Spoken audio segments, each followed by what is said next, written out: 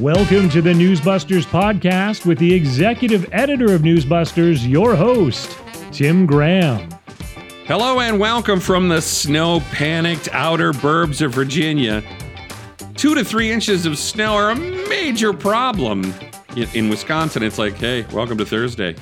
But out here, the back roads aren't plowed well, including Sunrise Valley Drive that goes right by the new MRC HQ. Managing editor Curtis Houck is here. Yes, I made it. Yes, and I think the thing, too, is the snow removal process coming from Pennsylvania, where we get more snow as well, though probably not as much as Wisconsin. Yes, the snow removal just is not... Yeah, Pennsylvania, I recognize as a snow state. We would have a disagreement maybe over whether it's Midwest or not. We sort of cut that off at Ohio, but definitely most I don't I don't think it's Midwestern at all. Right. So, but it's definitely a snow state. Anybody who's seen, Pittsburgh Steeler games, I mean, we've got ski resorts out there, Seven Mountains, and some like day trip ski resorts. So, yeah, there's plenty of that. So, anyway. Yeah, we used to take the Girl Scouts to Whitetail to sled on the ski hill. All right, so I wanted to start today by talking about Fani Willis, the Fulton County District Attorney, who has indicted a pile of Trumpers and the president on election interference or, vote fraud. This case looks like it's going to collapse and not be the major threat to Trump all the journalists had hoped for. It turns out Fani was engaged in an improper relationship with her lead prosecutor, Nathan Wade. Mr. Wade took Ms. Willis on fancy vacations as she was paying him $250 an hour for a job he didn't really have much experience in. This was on the front page of the Washington Post on Friday. You told me it's not the first day this week. Right, exactly. On Monday, there was a huge story with the online title, Nathan Wade, embattled prosecutor in Georgia Trump case, has little prosecution experience. Yeah. That doesn't necessarily endow confidence. Right. What happened was it was a very short portion on the bottom section, so below the fold, but it was nonetheless on the front page. And then it was on the back page of the A section, and it spanned the entire page. So that's a pretty lengthy story. And so it was a triple byline, so there was a number of reporters involved. And the general gist was, yes, Fani Willis says it's racist and everything, but instead of just saying that she's wrong or that she has no evidence to make these claims about Michael Roman in his legal counsel, the Trump co-defendant who's raised this bombshell, is...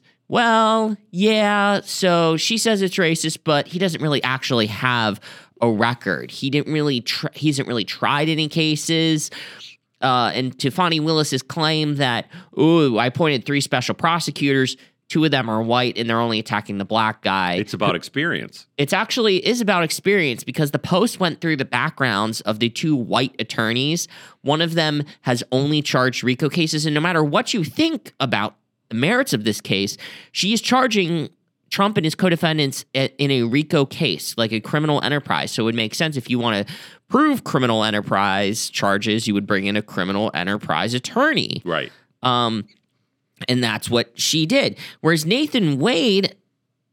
Yeah. And he has also made headlines kind of as a race hustler in his own right. He spoke out in an article with an Atlanta area law magazine that was mentioned in this Post piece, decrying the fact that he's been denied a judgeship. This was a number of years ago, that he had not been made a judge yet because too many white people are conspiring against black people. So there you go. That's kind of where this guy's coming from. He's much more interested in racial grievances, race hustling and peddling instead of actually, maybe putting your head down and doing your job. And there's also been some conspicuous or much more interesting revelations that he frequently sparred with and really upset the attorneys for people who were dragged before the grand jury. And it really wasn't mentioned at the time. Yeah, these are people who were not necessarily the ones they indicted. Correct, or just people that were called to testify. Right. this Post article, which I recommend people read, gets into all of this and how he frequently was accused of talking about evidence that hadn't been introduced yet, or just really just not being very hospitable, or just behaving very unprofessionally in front of not just the witnesses and their counsel, but also in front of the grand jury as well. So his behavior has been called into question as well. So now when you piece all of this together, that they were maybe sleeping together and going on vacations and making all this money, it all kind of makes sense now. Yeah, I mean, they found that he was making more per hour than the white lawyers, which she suggested they were all making the same rate, which was not accurate. So kudos to the Post, I guess, but the networks didn't exactly follow. Let me start with PBS, and then you can do the other networks. But the PBS NewsHour tweet was just like, we're a press team for Fani Willis. Willis is accusing the estranged wife of a special prosecutor she hired of trying to obstruct her criminal election interference case against Trump and others by seeking to question her in the couple's divorce proceedings. This tweet leaves out Willis is in a relationship with the estranged husband. That's kind of relevant. And so why wouldn't it lead to her seeking testimony from the mistress? It's just bizarre. Then on the actual PBS NewsHour last night, Jeff Bennett did an anchor brief. 5 sentences, 72 words. It lasted 24 seconds. But Curtis, they gave 8 minutes to former NPR anchor Michelle Norris and her book on race relations. She asked people to send in a card with their thoughts on race in 6 words. I just tweeted, people of color can be racist. Oh, man. Talk about highbrow programming right there. This is what PBS and NPR, that's what they consider, quality, earth-shattering, substantive news. Yeah, I mean, it's not the news. Michelle Norris, who was an NPR anchor until her husband went to work for the Obama campaign. I mean, yeah, it's PBS and NPR being buddy-buddy. Right. And obsessing over race. Right, exactly. So on the broadcast front, it was silent for about a week from when the allegations first came out. But we rewind to Monday when ABC's Good Morning America broke the ice. You had Steve Osunsami, who's based down in Atlanta. Oh, good. Say that there was hope among many people who wanted to hear her deny one of the biggest allegations against her, that she was allegedly in a relationship with one of the special prosecutors she hired to work the case against the president. But then Steve Osunsami goes on to say that she did not confirm or deny any of that. That's as stunning. That's as much, I guess, groveling or admission of guilt that you're going to get from liberal journalists towards one of their own. Yeah, you need to deny it. That's what, as a reporter, when you're a little cynical, it's like, I need you to deny it, even if you're lying. Right. When you refuse to confirm or deny is like an admission. Yeah, when you don't do that, you're not giving me anything to work with here. I can't really truly cover for you if you're not out there just saying this didn't happen. And she's not doing that. So the people around her are either giving her bad advice, or if she's not guilty of this, or she's guilty as hell. And obviously that's what it seems more like she is in this case. And she even admitted in the speech at a black church in Atlanta that she is, quote, flawed and imperfect. And she said she's like, oh my gosh, that's not good. Yeah, not good. The idea that she went to defend herself in one of these black churches, and that's never scary. Refusal to separate church and state, as we all understand. Oh, yes. Because, as we've been told, mixing race and politics, or mixing church and politics is, heresy. Unless you're in the black church. And you can do whatever you want. So the polls, you can have candidates come and nobody really cares. So she declares she's a sinner, Curtis, but I don't think she's a repentant sinner? Clearly not. Clearly not, because then she pivots to playing the race card, accusing her critics and people who've said we need to look into this of being the real racist. I'm not a racist. You're a racist. Yeah, it's the way it works. It doesn't work at all. So things went silent for a little while until we came around because recently, yes, we had these stories in the Post, and a judge finally scheduled a hearing. Right, at the February 15. Correct, but she has till the beginning of the month to more formally respond to these claims, I guess, in writing. And so because of that, we had more coverage. We had coverage on ABC World News Tonight last night, full story with Pierre Thomas. So that's twofer for ABC. I'm always surprised, I'm happy about it. Yeah, or Jorge Bonilla had that piece up in Newsbusters, and then we added some updates this morning because CBS finally broke the ice with Nicole Killian weighing in on this case as well. And she kind of took a big picture and brought viewers up to speed about what's going on. They brought Ricky Kleeman on for a couple sound bites to say, obviously, this isn't good. However, she said, well, they could just throw Fani Willis and everyone off the case, bring a special prosecutor in, or she could ask for one to be appointed somehow. I don't know how independent that is then. But they could decide then to keep the case going. Although I feel like these co-defendants would have a number of legs to stand on, and I don't want to see if the media mentions this because, as the Post story mentions, Wade was present and obviously participating, prosecuting attorney in a lot of these grand jury proceedings.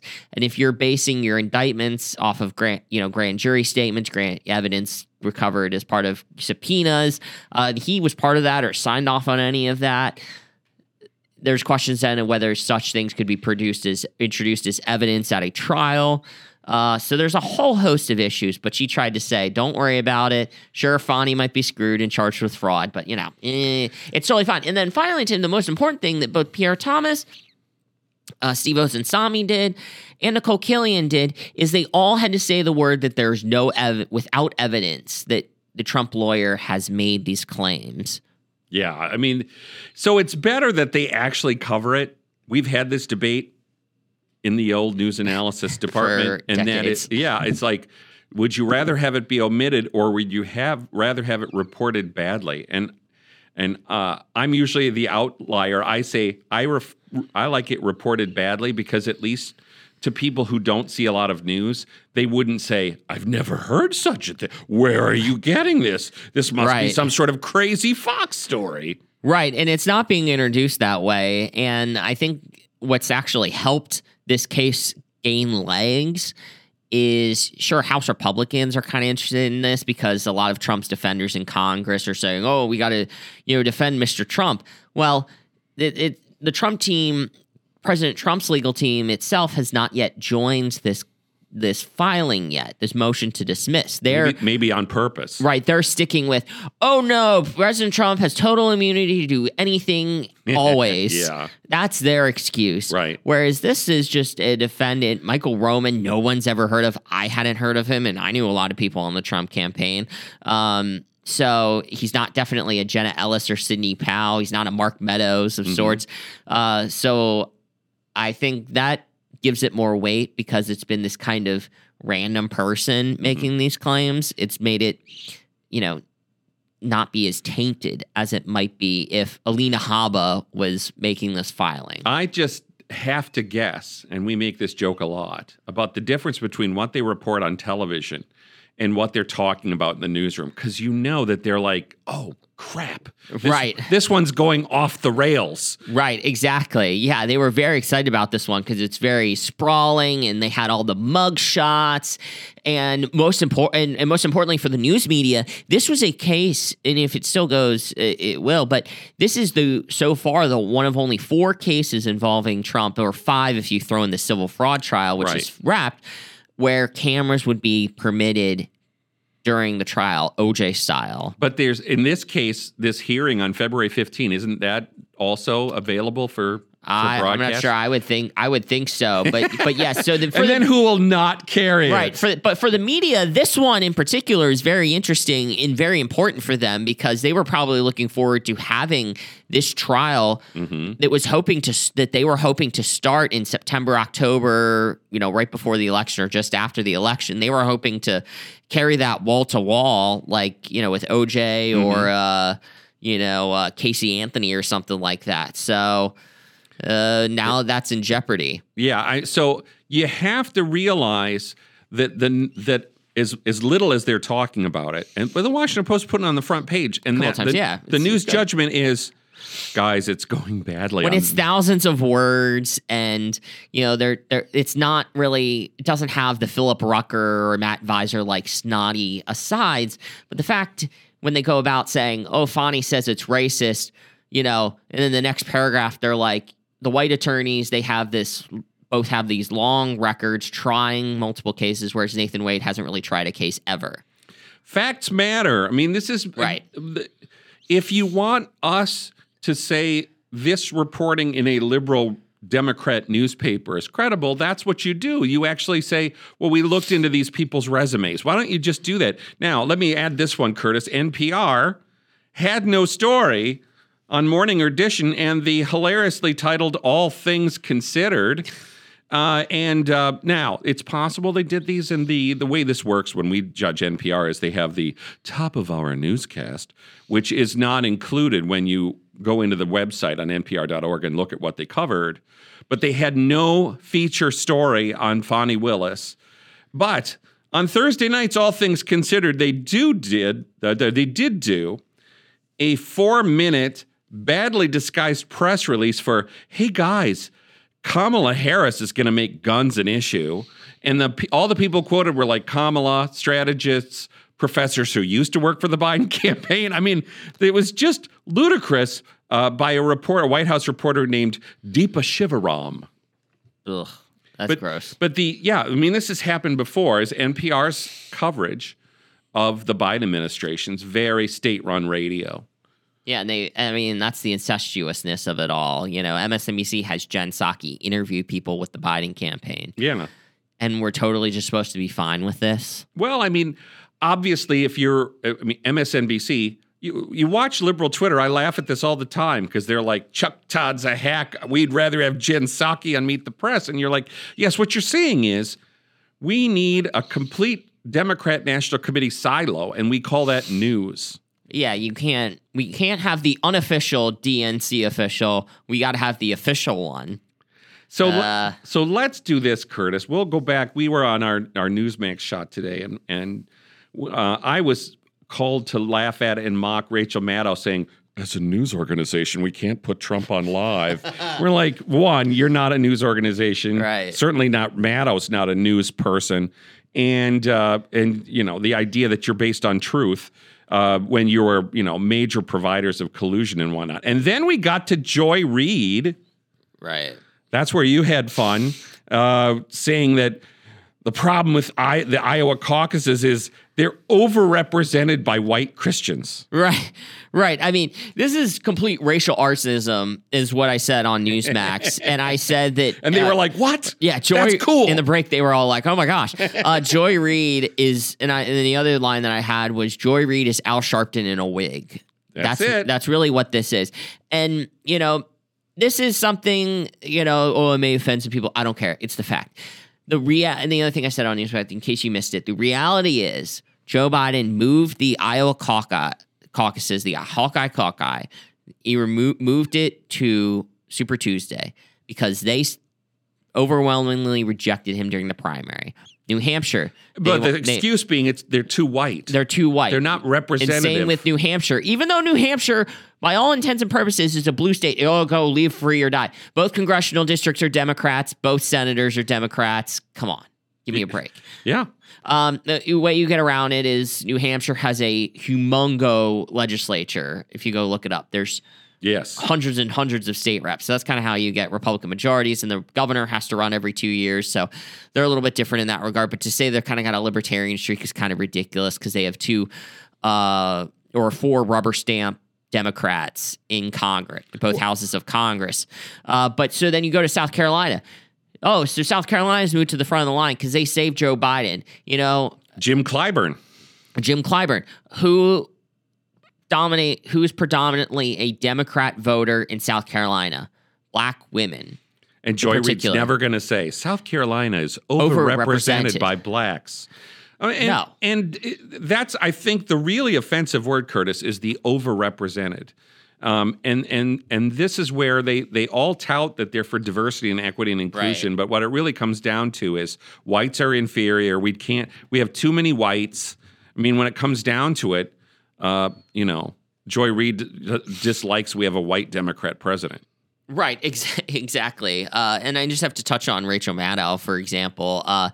So she says, we're not going to carry Trump because we as a news organization, and that was your point on Newsmax, to say you're a news organization is hilarious. That reminded me, folks, if you haven't looked this up, you should on YouTube because it's really, really funny. MSNBC did a series of promos, I would probably say about a decade ago, so probably right after I started Newsbusters, where they said Rachel Maddow is a journalist. Mm-hmm. They're like, meet Rachel, she's a journalist, and she's a funny person, they tried to humanize her and make her seem like, real objective, tell it like it is, I don't know, female Cronkite or something like that. There was a lot of this thing commentaries. There was a lot of this thing about when the Washington Post or the New York Times would do a profile on her.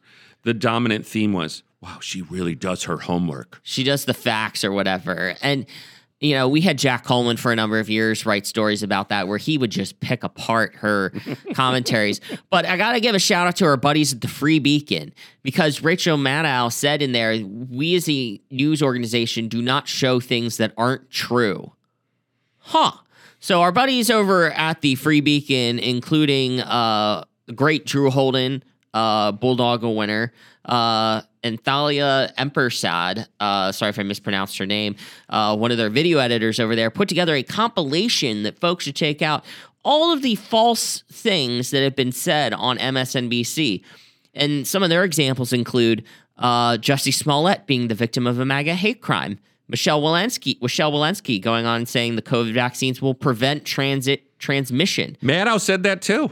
Yeah, that was on her show. The lab leak theory of COVID-19 was debunked. That Trump colluded with Russia.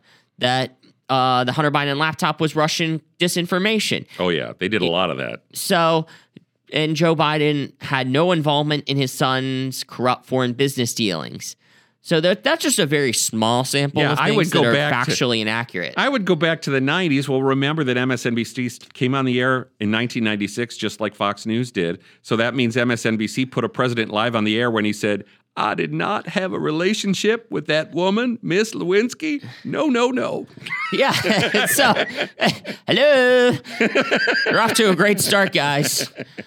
There's all kinds of that. Now, but see, this is kind of the journalism point, which is sometimes the journalistic thing to do is to put on a president and let him speak.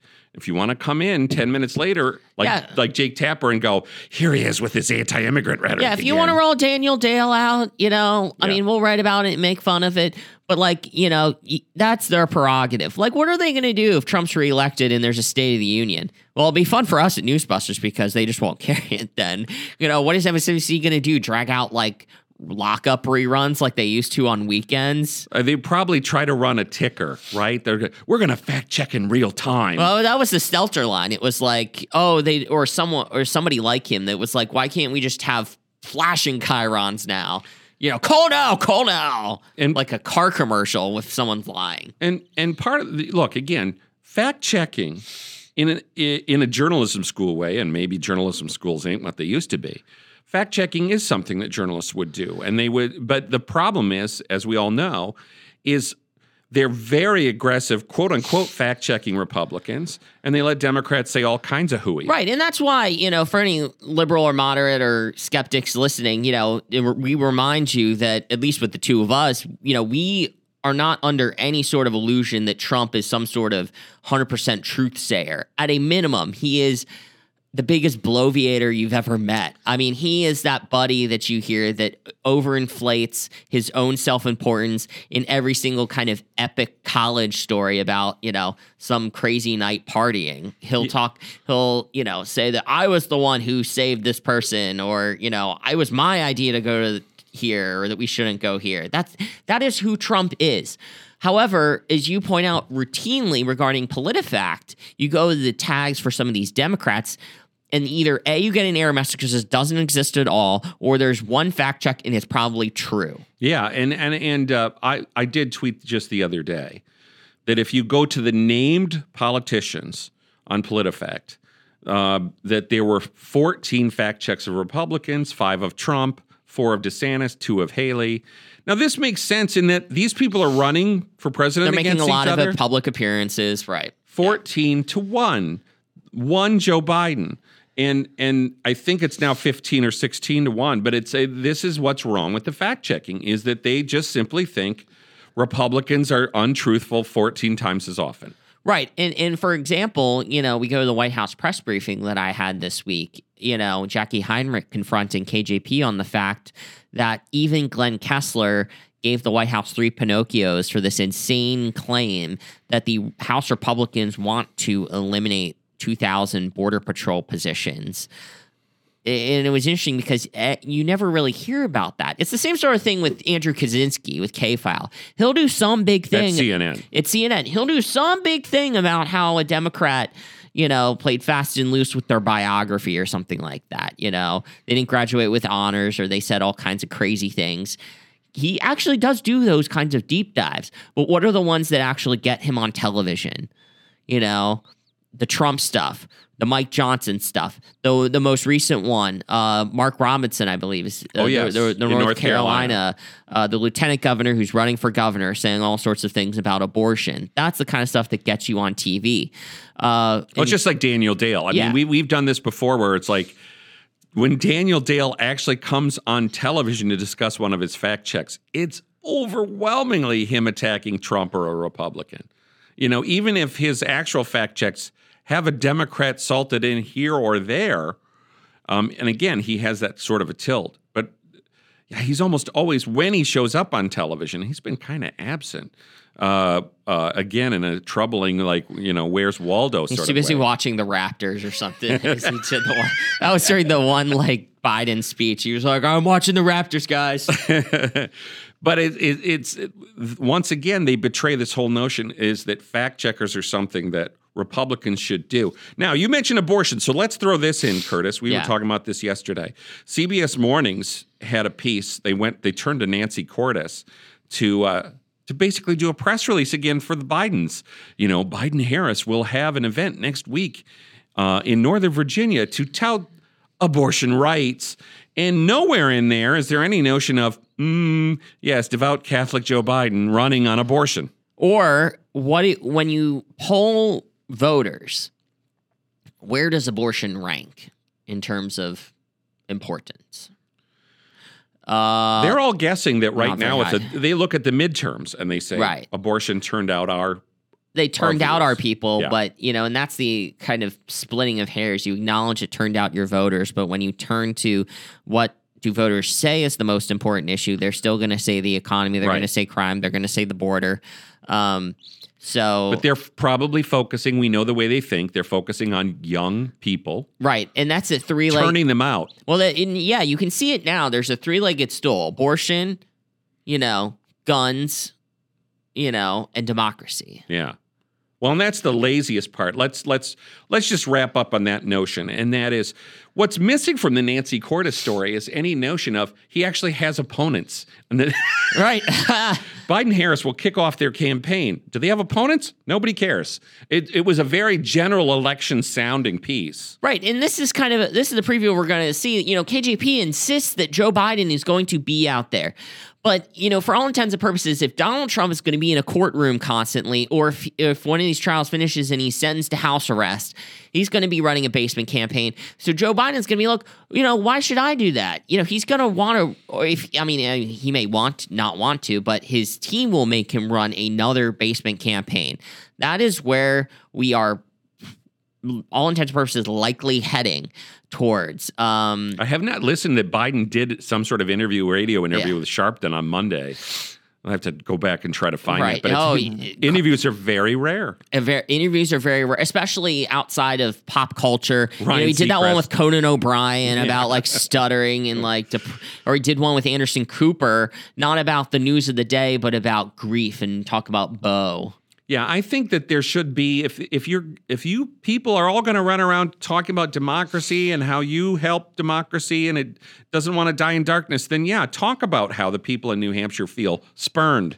What if New Hampshire becomes a Trump state because you spurned them? Right. Because they are very bitter about this. And this is again, that's a real thing if you talk to them. And I feel like that generally happens a lot when it's only a one-party primary process. Yeah, and voters feel left out. It's not a big story on the network television that, in late November, Florida Democrats quietly, quote unquote, said ABC, submitted a list of candidates to their Secretary of State, and only Biden was on the list. This has not just happened in Florida. It happened in North Carolina. It happened in Tennessee. It happened in Massachusetts. Biden was called the list of candidates. Now, in New Hampshire, there's 20-something people on it, and it's got Vermin Supreme and all the wackadoos. Right. And then Dean Phillips and Marianne Williamson. Marianne Williamson may be with the wackadoos, but she got more respect the last time when she was running than she's now being ignored. Oh my gosh, she was all over the place. People loved her. The power of love and her healing crystals and that stuff was talked about everywhere, whereas now you don't really have that.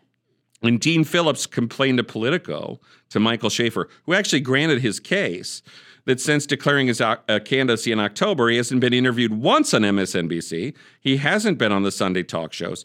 CNN's had him on a couple of times, but not on the hour-long town halls. And remember last time, Eric Swalwell got an hour. Oh, that was... I talked to Nick about that. That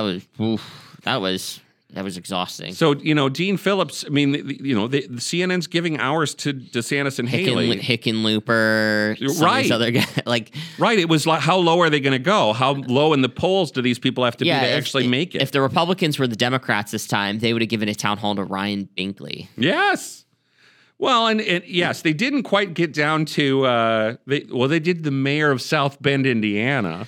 Right, it's South by Southwest when he was polling at 1%, right? So it's this to me. We should all pluck this out and talk about Dean Phillips in particular. Now we'll see. The latest poll I saw out of New Hampshire has Biden at 68 and Phillips and Williamson at 8 and 7. Who knows? And this is the weird thing. Everybody's writing in Biden. Right. And then this is different. I would just say, too, as my final thought, Dean Phillips is a sitting member of Congress. We're not talking about Trump and Bill Weld or Joe Walsh, also Rands. We've got something coming. We'll just whisper to you that counting up all the interviews that Bill Weld and Walsh got on MSNBC back then compared to what's going on now, and certainly compared to RFK Jr., when he was running as a Democrat, was getting a lot of this same treatment. And Dean Phillips was sort of bitter because he's sort of News Nation has me on, Fox has me on. A lot of people who are not considered Democrat networks, whether they're considered moderate networks or Republican conservative networks, they're all willing to talk to Dean Phillips. Dan Abrams had a really interesting interview with Dean Phillips, but they're just not. Same with Marianne Williamson. News Nation has talked to Marianne Williamson. Yeah. So it's yes, what do you have against democracy that you can't even acknowledge that Biden has actual opponents? Yeah. It's just that question's just hanging out there. We'll let it marinate. We're going to keep hanging out on that question. So follow what we're doing on that at Newsbusters. Come once, twice, 24 times a day. Thanks for listening.